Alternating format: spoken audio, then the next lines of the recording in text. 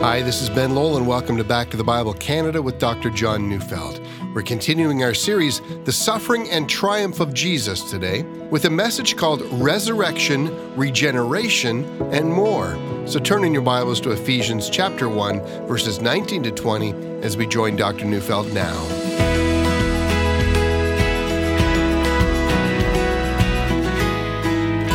Leonid Brezhnev was the effective ruler of the former Soviet Union from 1964 until his death in 1982. He was born after the Communist Revolution and never knew a time when atheism was not the state religion. He joined the Communist Party when Joseph Stalin was still president, a time period unparalleled in its cruelty. Brezhnev himself was a hardened atheist, and he ruled over a state where atheism was the law. In fact, in 1981, he even ordered the assassination of then Pope John Paul II, an attempt that ultimately failed.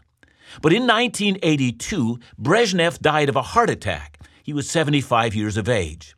At his official state funeral, an event that was broadcast around the world, there before his open coffin stood his widow, standing motionless, staring into the lifeless face of her husband. But then, just as the soldiers came forward to close the coffin lid for the last time, in front of the watching world with the news cameras around the world trained on her, she did something that shocked everyone, and indeed, the Western news media thought her action was one of civil disobedience. So what did she do? She simply reached out her hand and made the sign of a cross on the dead chest of her husband. The cross, the very thing that he had denied and had fought against and legislated against. Author Gary Thomas commented on that matter, and I quote, he said, "There in the citadel of secular atheistic power, the wife of the man who had run it all hoped her husband was wrong. She hoped there was another life, and that life was best represented by Jesus, who died on the cross, and that same Jesus might yet have mercy on her husband." Now, the reason I tell this story is because it really doesn't matter what your background or belief systems are. Hope dies hard. I once knew a woman who was raised by a father who was a communist. He told her as a young girl that when you die, it's just like turning out the lights. So every night as her father put her to bed, he would turn out the lights, and she would be left in total darkness, trembling in fear, awaiting the eventuality of her own death. Nothing terrified her more than bedtime. She most horribly didn't want the lights to go out. Listen, nobody wants the lights to go out. Naturalists teach that human beings have no soul.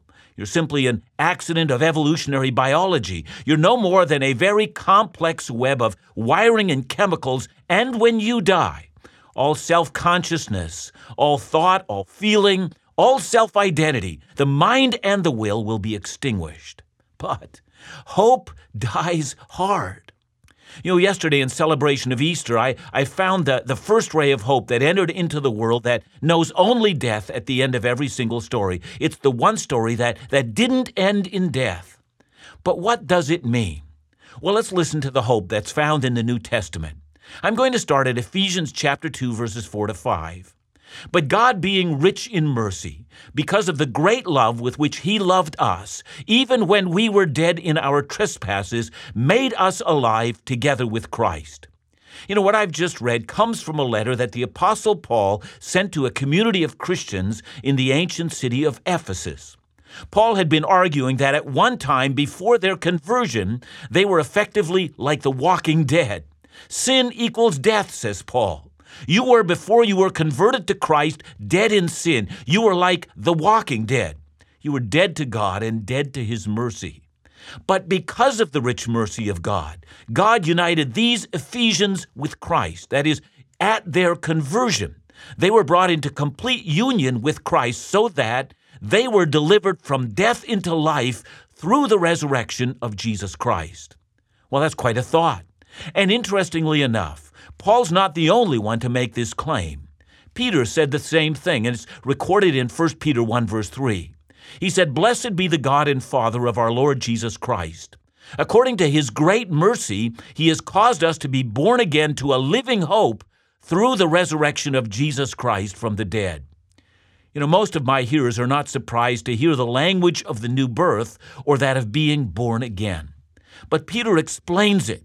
You were dead, and in your conversion you were brought to life.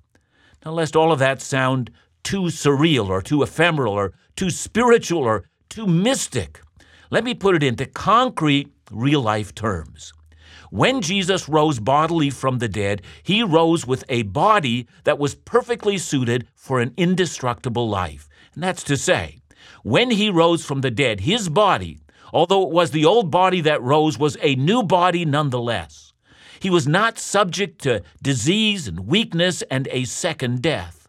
And furthermore, his body was perfectly suited for eternity. It was also suited for intimacy with God his Father.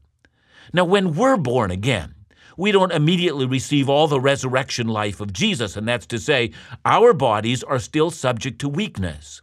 We await at the end of the present age that all who hope in Christ will with him receive a new body just like his raised body. But for the believer, the resurrection of Jesus, according to the Bible, provides us with 5 immediate benefits. Since we are united with Christ in his resurrection, we have received a kind of a foretaste of the final resurrection right now already. I'll explain those 5 benefits in just a little bit, but before I do, let me provide an illustration. Years ago, I read an interesting article about a failed dieting plan, and the idea behind it was like this. If you have a craving for something that's fattening, maybe it's chocolate or ice cream or whatever, these dieting manufacturers decided that you could get that taste simply by spraying the taste on your tongue. And the idea was that the taste would be enough, and then you'd be fine. Of course, it didn't work. If you put the taste of Black Forest cake into a can and spray it onto my tongue, well, I'm going to search every bakery in the country until I get the real thing. It doesn't satisfy you. It awakens you to the desire. So think about the resurrection in exactly that way. Even while we do not yet receive new bodies when we believe, we do receive part of the benefits of the resurrection immediately. That is, something that was dead is brought to life in the believer, and that thing comes directly from the resurrection of Jesus. Or as I've said it, there are 5 things that once anyone believes in Christ, they are united with the resurrection of Christ in 5 ways. 5 things spring to life in them. So what are they? Well, let's start with number 1. Jesus' resurrection creates our regeneration. When Jesus was raised from the dead, it created in believers a new heart that was made alive by his resurrection. Let's see what the Bible says about that very thing. First, from Ephesians chapter 1, verses 19 to 20. There Paul speaks of what is the immeasurable greatness of his power toward us who believe, according to his great might that he worked in Christ when he raised him from the dead. Now make sure you understand what's being said. Paul says that the same power that raised Christ from the dead is at work in everyone who truly believes in Christ. So let's follow that line of thought and ask ourselves, what else does the Bible say about the resurrection power in the life of the believer? Well, for one, let's consider Romans chapter 6, verses 3 and 4. There we read, "Do you not know that all of us who have been baptized into Christ Jesus were baptized into his death?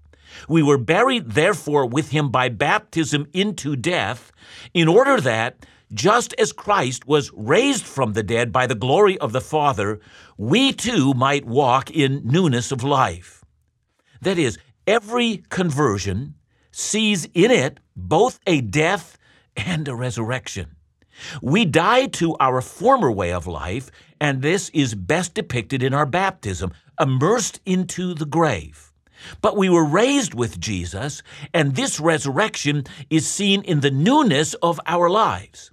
See, in context, this has to do with our gaining ever greater victory over all remaining sin in our lives. Whereas Romans 6, verse 14 says, "For sin will have no dominion over you." Regeneration means a change of heart. It means that prior to our conversion, we lived in a way that satisfied our own flesh, that fit easily within Satan's design for our lives. We were easily led by the prevailing cultural norms of this world.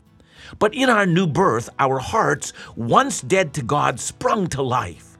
We became alive to the things of God, things prior to our new birth that just weren't there.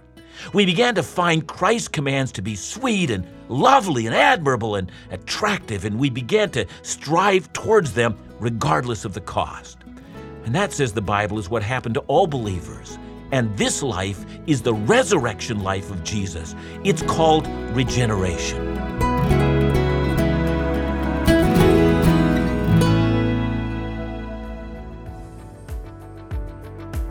Every day we partner with radio stations across the country, like the one you're listening to right now, to air the Bible teaching programs of Back to the Bible Canada. We want to thank the faithfulness of our radio partners and remind you to thank them as well.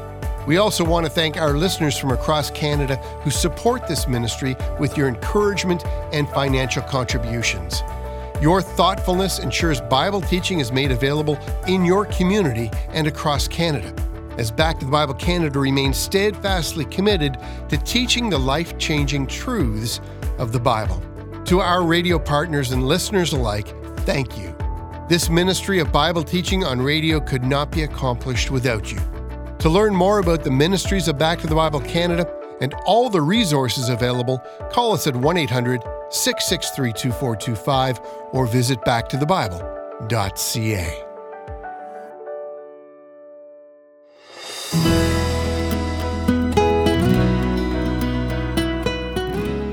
We know that when anyone believes in Christ, he or she receives the life of the resurrection, a life that allows us to consider ourselves as dead to our former way of life and now alive to the things of God.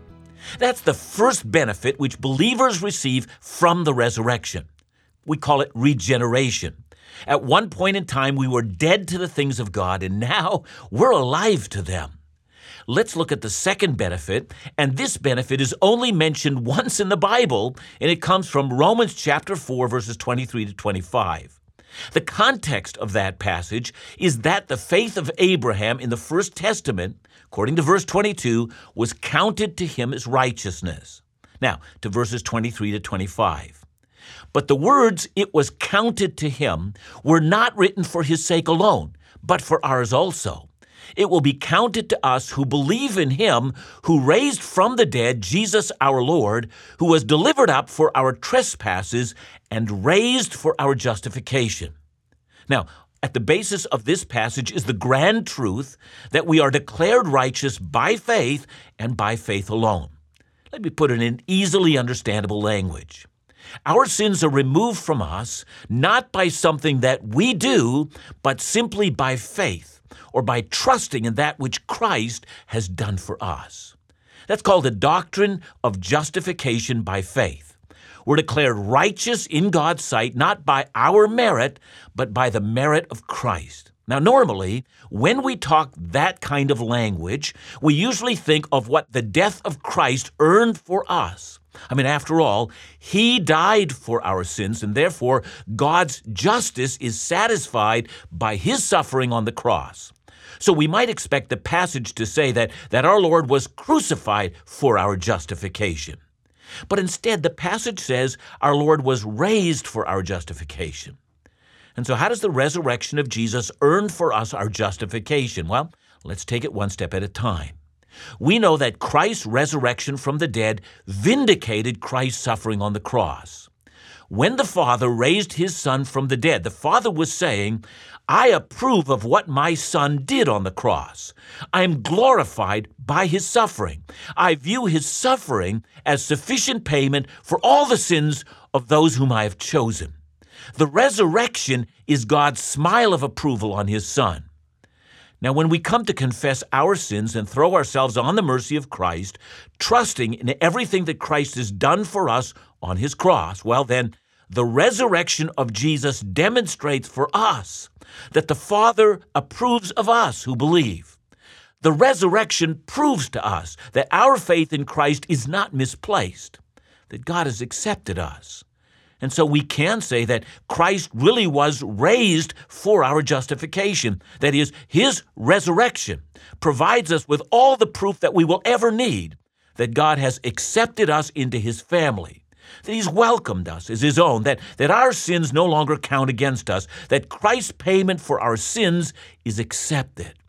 Now, think about what the resurrection provides for you. First, it gives you a new heart, a down payment of the life to come. It's already alive in you. Second, it's irrefutable proof that your sins really are forgiven. And now third, the resurrection of Jesus motivates our obedience. See, on the one hand, the new heart that we've received from the resurrection makes us able to obey, but the very thought of the resurrection motivates us to obey. So imagine, if you will, a football team. Maybe it's the Grey Cup game or the American Super Bowl. All their training, all their skill has put them into the final game.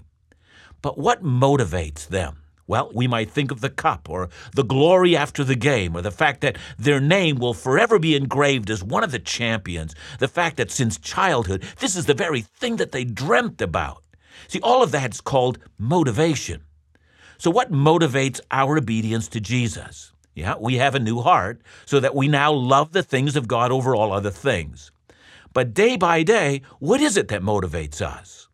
1 Corinthians 15 is a great passage which speaks about not just Christ's resurrection, but ours as well.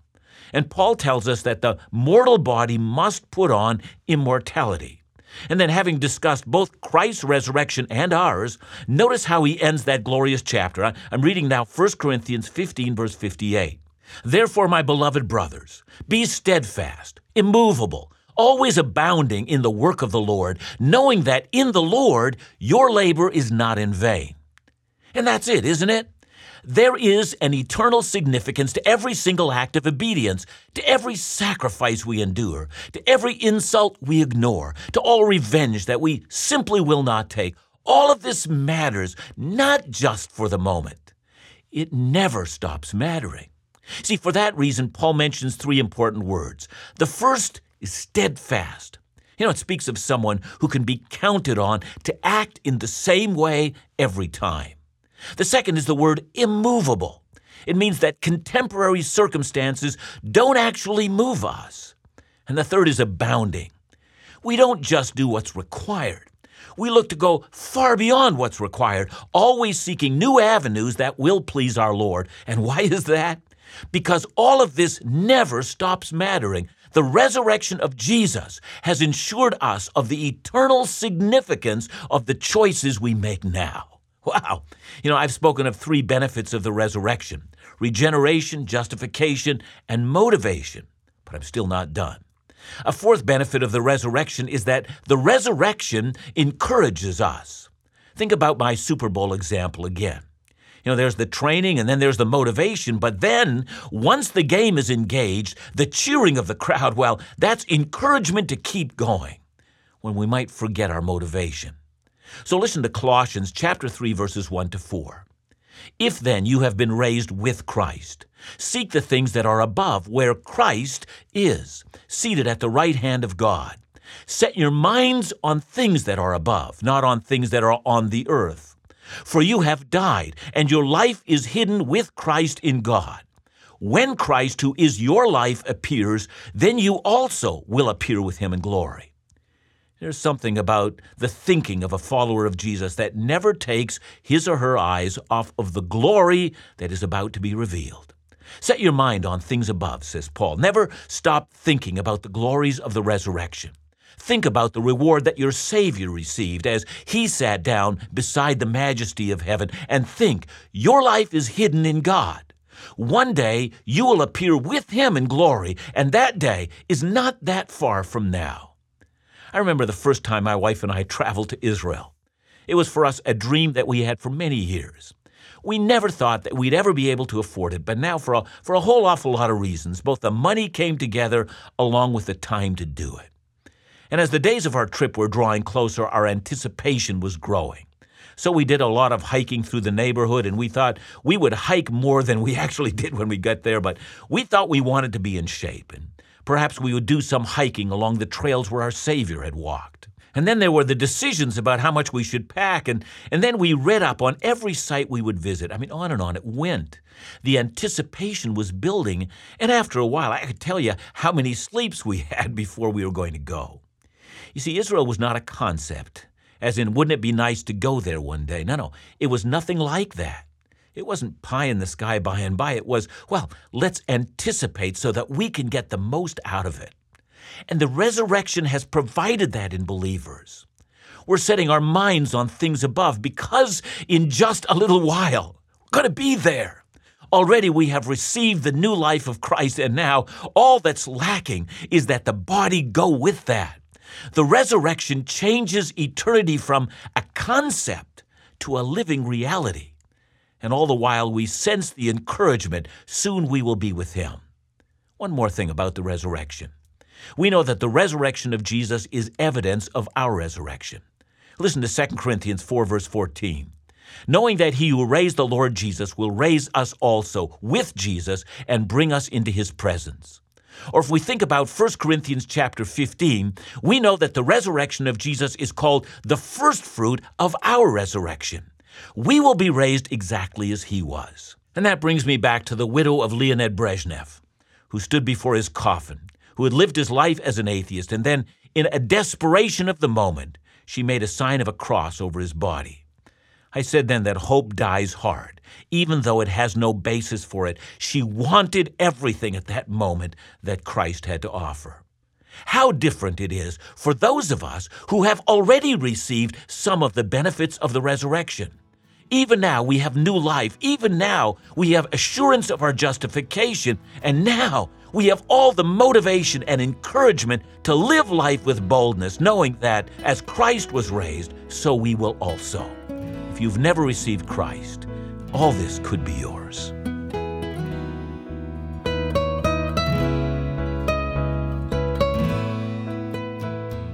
John, in the end, what you're talking about is the assurance of our eternity. There's all kinds of things we can hope about, but this provides assurance. Yeah, how easy it is. I mean, I'm certainly not wanting to criticize anyone who's just hoping like crazy that there's something after death. I mean, sometimes it even becomes very, very precious to us when we, a loved one passes away or something of that nature. The wonderful news of the gospel is there's more than simply hoping against hope. There is an assurance that you can have right now that the life of the resurrection can be given in you, and you can pass over from life into death even now. That's the hope of the gospel. Thanks so much, John. And remember to join us again tomorrow right here on Back to the Bible Canada, where we teach the Bible.